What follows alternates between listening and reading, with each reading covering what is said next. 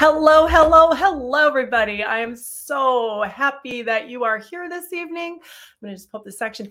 My name is Lisa Snyder, and I am a medium, healer, and I channel the energy of divine source of love and light, and I refer to this beautiful healing energy as healing with the ancients. Normally, we have a 15-minute session, and we do some healing work, and we do a private circle. A 15-minute, more like a 7-minute circle with the ancients. Tonight, we have a very special guest. Jim Berenholtz is joining us this evening, and we will bring him on here shortly. Tonight's session will be 30 minutes long. Jim has been studying spirituality with Indigenous cultures worldwide for over half a century. In his teenage years, he began his apprenticeship with a number of different Native North American teachers and elders, which eventually expanded south in his 20s to Mexico, Central and South America. By his 30s, Jim was deepening his studies with Indigenous cultures through repeated visits to the South Pacific and Africa. As of now, he has traveled to over 90 countries and lived with Native peoples across every continent except Antarctica. He is a published author, ceremonial artist. He is a painter. He's a classically trained composer. He's worked on many film soundtracks and documentaries, contributing to such major releases as Geronimo and The Lost City of Z. In fact, there are so many things here that we can discuss that we literally could have a 3-hour conversation with Jim, and it would still probably wouldn't be enough. He also, he's best well known as a ceremonial artist, and he's bringing together diverse people through prayer and ritual to address issues of world peace, care for the natural environment, and the healing of our collective challenges. I am very, very honored and very pleased to introduce Jim to our session here this evening. We're going to be talking about spirituality and Indigenous cultures. And if you have questions for Jim of a general nature, please feel free to put those in the chat box, and I will do my best to find those questions. All right, so without further ado, I would like to introduce our guest, Jim Berenholtz. Hello, Jim. Hey. Welcome to tonight's session. I'm so glad that you are here this evening. Jim and I first met last month when I was in Sedona, which is where he is currently based out of. And Lisa Wilcoxon, who was my guest last month, evidential medium, kept telling me, you have to meet Jim. You have to meet Jim. Now, Jim, as you can imagine, has quite the understanding and the experience having worked with all of these various Indigenous cultures and learned so many different things that I can only imagine. We're not using we're going to just say that he has quite a knowledge with this. And my daughter Laura and I had an opportunity to have a saging ceremony, and he brought forth some information. And we also had an opportunity to do it's the wheel in the back, sacred wheel. The medicine wheel. So Jim agreed to come on tonight, and I'm so glad you're here. So welcome, Jim. Thank you, Lisa. Thank you. So I guess the first of all, I'd like to say hi, everybody. Hi, Karen, Lila, Aaron's Energy, which is Camille, Marcia, Panagiota. I'm sorry to mispronounce your name. And Rose, please feel free to say hi in the chat box. I know there's several of you on here tonight. Jim, I guess the first question I'd like to ask you is, do you see a common theme amongst the Indigenous cultures when it comes to their spirituality versus, say, the Western ideas of spirituality? Yeah. So for sure, the common theme with Indigenous cultures is the connection to nature, to the earth. And really, when we say nature, it includes more than the earth. It's the whole cosmos. I mean, the universe, the stars are very important to Indigenous cultures also, but it's part of nature, of the natural world, okay? And so Indigenous cultures are pretty much all over the world involved with how to harmonize their lives with the natural world. And that includes how we interact with plants and animals. It also includes understanding the cycles of the heavens, of the seasons. We just had summer solstice yesterday. That's important in indigenous cultures around the world.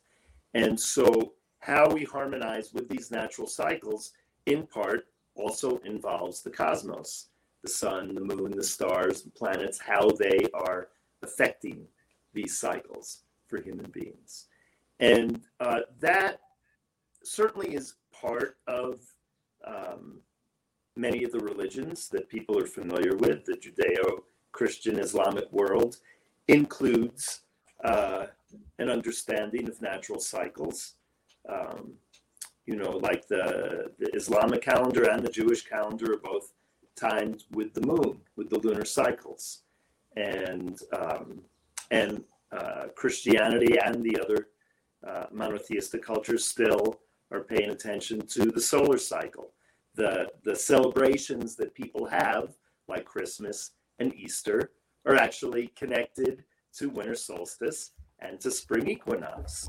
But, it's been abstracted more in Western civilization. And sometimes what you find in the Western religious traditions is a sense that nature or the earth is dirty. The earth, of course, a lot of the earth is dirt. But is that a bad thing? We have this word dirty, and then that translates into thinking there's something bad about that. That somehow we have to transcend this physical world in order to be spiritual. And we find this actually in a lot of Asian religions as well. In Hinduism and Buddhism, there are concepts involving reincarnation and karma that don't always see the natural world or this earth plane existence in the highest light. It's something that we're encouraged to transcend, to get beyond to another higher dimension. In indigenous culture, that higher dimension is not separate from nature. And so I would say that's the primary difference. Now, mind you, I'm making huge generalizations here. With all due respect to people who practice any of the so-called great religions that have millions and millions of people following them around the planet, there are ways to understand each of these religions from a very deep connection to nature and respecting nature. So it's not that these traditions inherently make nature bad, but there has been a tendency in how they've been interpreted by some people, especially as we've come into modern times, to put nature down as being less than or dirty or not spiritual. Yeah. And as a child growing up, I was involved very early in the environmental movement. And so for me, finding a spiritual path that really celebrates nature was very important. And that's what drew me to the indigenous cultures. So you're not originally from Mexico. You're not originally from Peru. You're originally... So where are you originally from in the United States? I was born on the island of Manhattan. And I grew up in New York City. And I was obviously in one of the largest cities on earth at that time. But I was surrounded by cultures and languages from all over the planet. I went to museum exhibits and theater performances and music and dance of cultures from all over the world. So I've always been I've been very comfortable with all of these different cultures. And for me, being a global citizen is just a sort of natural thing, given where I grew up. My calling or attraction to the indigenous cultures was something that was very perplexing to my poor parents, who just couldn't figure out what was going on. You're reading my mind. What's that? You're reading my mind. I was like, how did you get from Right. Please continue. We're on the same wavelength here. Well, so I did my best to help my parents understanding that this was something deep inside of me. And now I understand that this relates to past lives and to a soul connection with these cultures. At that time, I didn't necessarily have that concept or that terminology, but I knew that I was being called to reconnect with these natural roots. Yeah. I did eventually discover from my father, he had not told me this until years later than he might have, that our ancestors actually lived in the forests of Eastern Europe. And my last name means the keeper of the woods, Berenholtz. And then I found out from these very progressive rabbis that my ancestors were basically pagan Jews, that they worshipped the spirits of the forest, the trees and the animals, through the practice of the Kabbalah, which is the Jewish mysticism. But rather than doing it just as an abstract metaphysical path, for them it was very deeply involved with the spirits of the natural world. And the other Jews in the villages and cities considered us to be pagans and to be, sort of odd. So there you have it. So you come by it naturally. It's in the genes, it's in the blood. Right. So the concept of time, we in the Western world are consumed with what we did in the past, what we're doing now, what's going to happen in the future. What is the concept of time? Is there a concept of time with the indigenous, the various indigenous cultures, especially the ones that might be more remote, which I suspect you've had some experience with? What is the belief system there? So again, these are very general questions, right? Yes. We're dealing with literally thousands and thousands and thousands of different cultures around the planet when we speak of indigenous cultures. But yes, they do share certain common themes. So in Western civilization, we tend to see time as very linear. Here's yesterday, here's today, there's tomorrow. It's going along in a line, right? Indigenous cultures see time in a more cyclical way. They see it in a circular way in terms of cycles. And those cycles can be spirals because it doesn't just come around exactly to where it was before. It's always coming up to another level, right? But if we look to the roots of European peoples, for example, we're going to discover all across Europe these amazing stone circles. Stonehenge is just one of them. There are thousands of stone circles all over Europe. And, I was recently, a few years ago, to one in Portugal that most Portuguese people don't even know about, called Almendras. And these places are very powerful. They're places of earth and nature worship. They're standing stones, huge stones, that are all laid out in certain patterns that relate to the cycles of the stars and planets. And the indigenous cultures understand that these cycles repeat, okay? And that things come around again in certain ways. And so they organize their lives according to these cycles.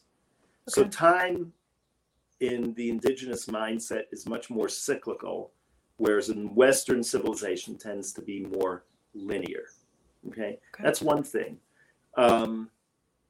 We have in many native cultures also the tradition of prophecy, that there are people who are usually of a special class within the society. They have certain kinds of names, maybe certain lineages they come from, and they are able to predict the future. They see things that are going to happen, perhaps not just a few years from now, but thousands of years from now.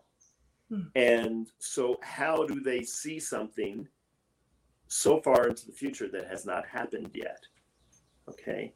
So what this tells us is that time is a series of territories that are simultaneously coexisting.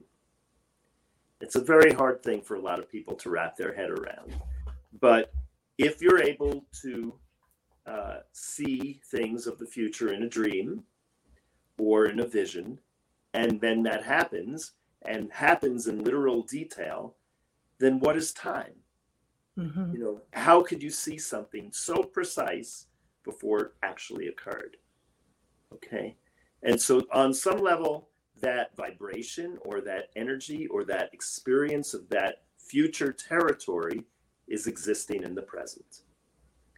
And in the same way, we can say this about the past, that we are able to tap into the wisdom of our ancestors, to be present with them, to experience ancient knowledge by stepping out of our limited worldview experience into another dimension where the past is also present. Sometimes people do this through the use of medicine plants like peyote or mushrooms, etc., but not necessarily. There are all sorts of meditation techniques that people have developed around the world that enable them to step out of the conventional reality and see the past or the future as if it's right here now, which it is. It We're is. just sort of not accessing it because we've got these blinders on to help us feel secure. We know where we are, and nothing's going to throw that off, right? Yeah. What would you say that if people are saying they're struggling to feel that connection, say they've attempted meditation and they just can't feel the connection, or they feel maybe they've gone through some major grief, or they're feeling like they're alone on their path and they're just not feeling the connection to their source. They believe in guides, they believe in a greater source of energy, but they're just not feeling the connection. Any suggestions or recommendations for people that are experiencing that, especially, as fear bubbles up and that kind of thing? Any suggestions? Yeah. Well, I do think that connecting with other people of like mind is very important. One thing we can definitely say about Indigenous cultures is they're very group oriented. Things are done to involve the whole community and are done together as a group. And so Western civilization, we tend to be much more individualistic. And perhaps in some ways, in terms of our evolution as a species, things had to go the way they have so that native cultures could appreciate more of the value of the individual, that not everybody fits easily into a certain mold for society. Mm-hmm. Yeah? But then on the other side, because we're so individualized in Western civilization, we have all these people who feel isolated. They feel alone. They feel like they're not with their tribe or family, and they don't know how to manage that. Often the loneliest people are in the biggest cities. You can be in a big apartment building with thousands of people living in close proximity to you, and you don't even talk with any of them, right? Very true. So I would say that finding community is really important for people who are feeling alone on their path or struggling with how to meditate or connect spiritually. It's not something you can just learn from a video or a book. I think the human contact is essential. People need to find mentors and teachers and guides to really help them. And of course, some people are able to learn a lot and advance a lot without having those teachers. But ultimately, I think that human guidance, that direct contact is really essential. Yeah. And also we have a lot of angst in our modern society. People feel like they don't know what their purpose is in life. They don't know why they're here. You don't find that in indigenous cultures because people are part of this group, of this community. They feel, for example, that humans have a role to be in harmony with the rest of the natural world and to help through ceremony and prayer to keep these natural cycles flowing and moving in a harmonious and balanced way. And so it's not so much about why am I here, this ego-driven purpose, but rather, how our existence fits into a larger fabric. I noticed that when say, for example, even on our Wednesday lives, when we get together or circles, that sense of community, there's such joy that comes from being with a group with a common interest, or I guess I hesitate to use the word goal, but the common theme of getting together. And it's so joyous that I think that's one of the things that we're missing in our society right now. And I feel like that's what what more and more people are starting to wake up and look for, more of that. Where can I find like-minded people who want to focus on, for example, raising the vibrational frequency and not being focused on the fear or, whatever tactics are being used or whatever. We're going into this new, the divine feminine and making more of a connection with that. So I feel like, I think that more and more people are looking for that sense of community. Now, this actually, one of the questions I had for you is, I want to hear a little bit about, you went to Machu Picchu, Peru, and I would like to hear just a little bit about that experience, please. What is significant about that location? I know some people are familiar with it and some people are not. Sure. And can you just please talk about that experience a little bit for us? Yeah. Well, I've actually been to Machu Picchu a number of times, pretty much all in the 1980s, the late 1980s. It is my favorite place in the world. It's so beautiful. The spiritual energy is just off the charts. The ancient architecture, the living native cultures that are there. It's just got it all going. On top of that, my personal feeling is that Machu Picchu is the heart chakra of planet Earth. So, who doesn't want to be in the heart chakra, right? That's pretty awesome, right? Of course, the color of the heart chakra is green. Machu Picchu is incredibly green. And through my travels around the world, I've come to experience all these major chakra centers and to understand which sites connect with which chakras. Now, lots of people have different interpretations. Some of what I will tell you will correlate with what other people say. Other things they may disagree. It's like, no, the heart chakra is over here, But since you asked me what I feel about Machu Picchu, I will tell you I feel it is the heart chakra of the earth. Uluru in Australia, sometimes also called Ayers Rock, that very red dome-shaped rock in the center of the continent, is the root chakra. Mount Kailash in Tibet, which is a pyramid-shaped mountain that's very sacred in both Buddhism and in Hinduism, I consider to be the crown chakra. The pyramids of Giza, I consider to be the third eye, the sixth chakra. So we could go on and on. But these places are especially powerful, important places for me in my life and my pilgrimage life journey around the world, because they have helped to activate these chakra points in myself. And I think that's part of what happens when we make pilgrimage to these places, that they are activating parts of who we are. And our body correlates with the global or planetary body. And it's a very different kind of way to see ourselves in relation to the earth.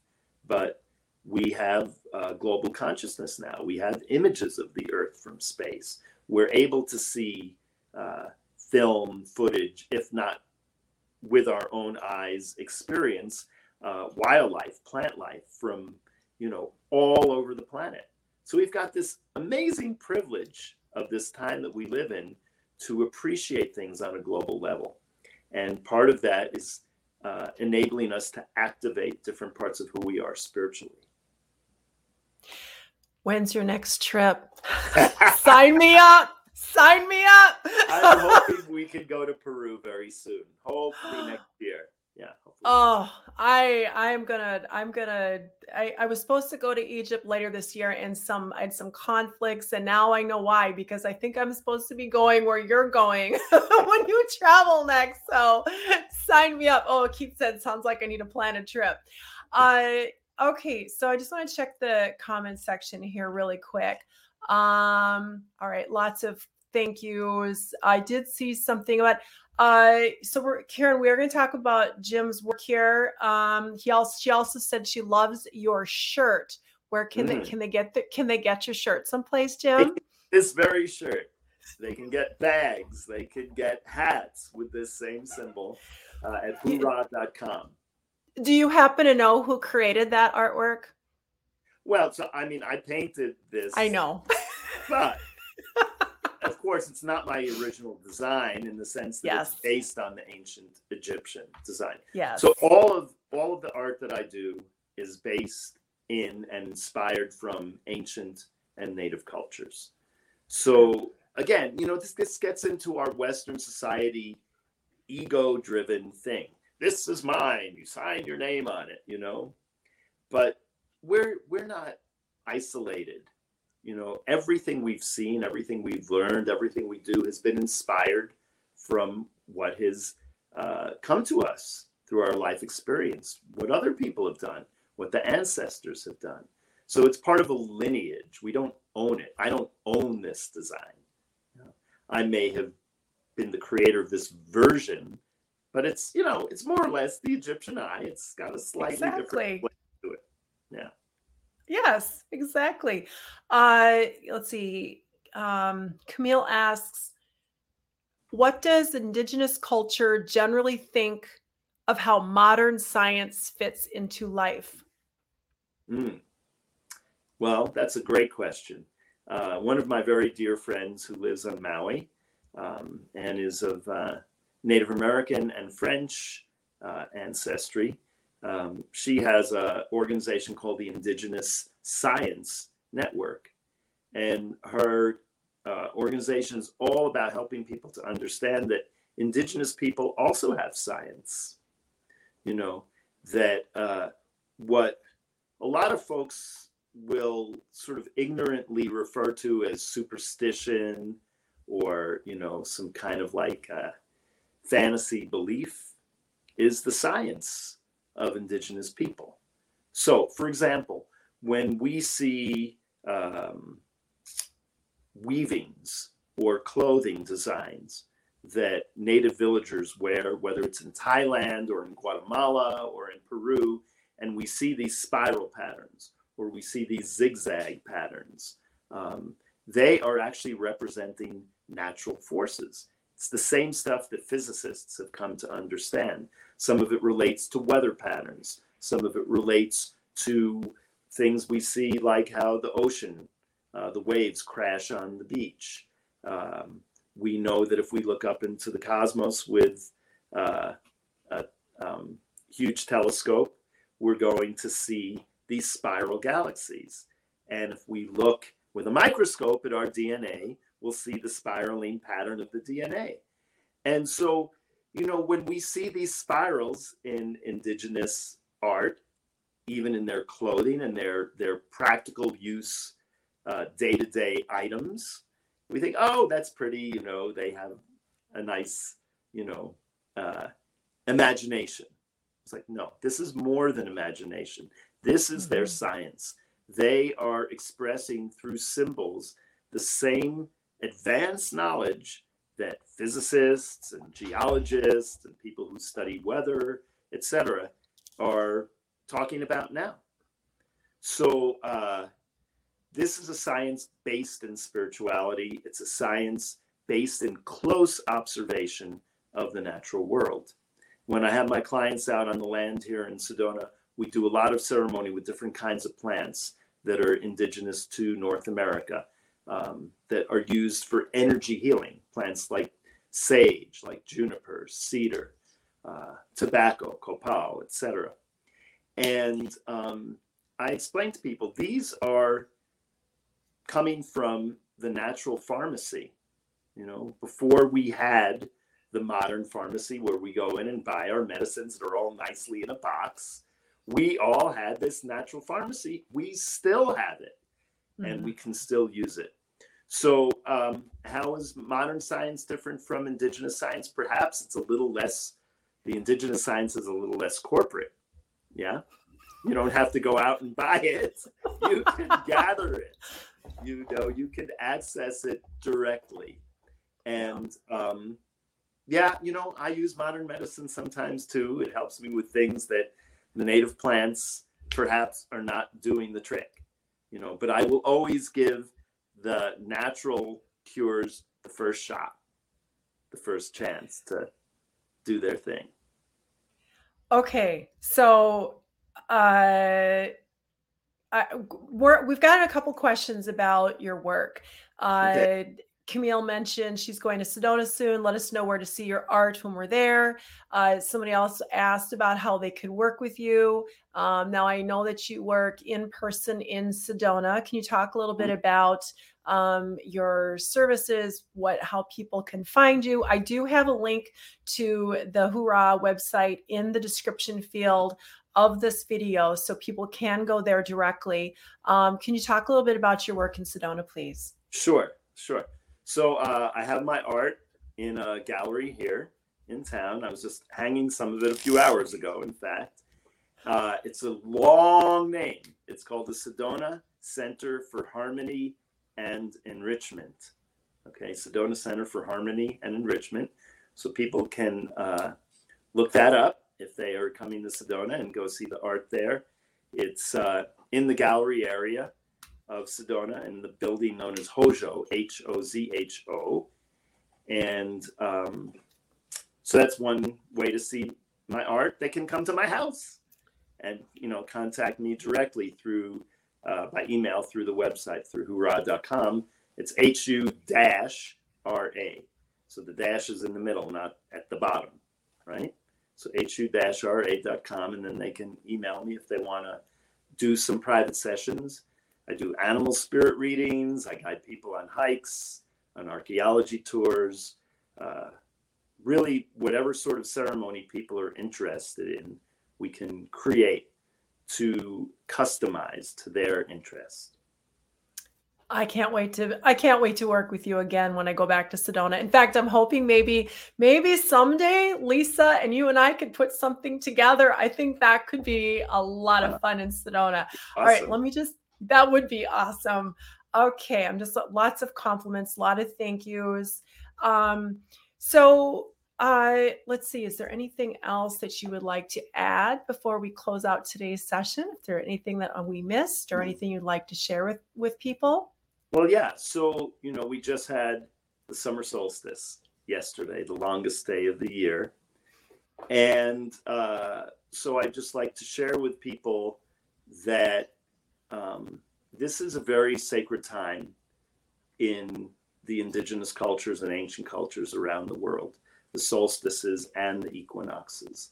And specifically with the native cultures in the Americas, they share a concept from north to south. They're very coherent with each other. And so they consider that when solstice happens, that whatever is that longest or shortest day of the year, because obviously, while it's the longest day of the year for us in the northern hemisphere, it's the shortest in the southern hemisphere. Okay. And so the belief is that at that point, the sun will dwell in the house of the north, in the case of summer solstice for us, or will dwell in the house of the south, in the case of winter solstice time for us. It will dwell there for 3 days, because in those 3 days, we don't notice so much the change in the length of the day and the night. But after 3 days, we begin to notice that change, and the days begin to get shorter or longer. So on June 24th in Peru, since we're talking about Peru, there's a big festival called the Inti Raymi, the Festival of the Sun. It's a huge festival there. And it's a celebration of the fact that the days are about to get longer for them again. And then now the summer season is on its way, okay? And so we happen to have in the Northern Hemisphere a holiday. Of course, it's global now, but it originated in the Northern Hemisphere, Christmas Eve, December 24th. This is our version of the Inti Raymi, you know? And so I think that whether people are indigenous or not indigenous, whether they relate to those cultures or not, that there's a natural wisdom that informs us as human beings, because we're all on the same planet together. And somehow organically, we are realizing these sacred times, these sacred cycles. And if we can make that more conscious and understand why we're celebrating at these times, I think it will help us to have a more rich experience and a more meaningful experience of what it means to be on this planet. Beautiful. I don't know how, there's nothing else I could add to that. That's absolutely beautiful. Okay. This has gone so fast, Jim, and so many people have thanked Keith, Lila, Aaron's Energy. So many people have said thank you, and I thank you so much for joining us this evening. And we literally, guys, please go check out Jim's website, HU-RA.com. You can get his shirt, but more importantly, you can contact him. I have been to his home gallery. The artwork is amazing. It is channeled, beautiful artwork. And I love the fact that there was, for those of you who know, I do have a special place in my heart with Egyptian things. And I felt an instant connection with Jim and with some of the information that he shared with me. It just, please, if you have a chance to go visit the galleries, work with him, highly, highly recommend. So thank you, Jim, so much for being on here tonight. It's just been such a pleasure and such a gift. Thank you so much. Thank you. Thank you. All right, everybody, we went a little over, but it was so worth it. And thank you. It was. We could have talked for another hour about all the other things that you've done. All right. Thank you, everybody. We'll look forward to seeing you next week. Enjoy the rest of your week. Much love and blessings. Bye-bye.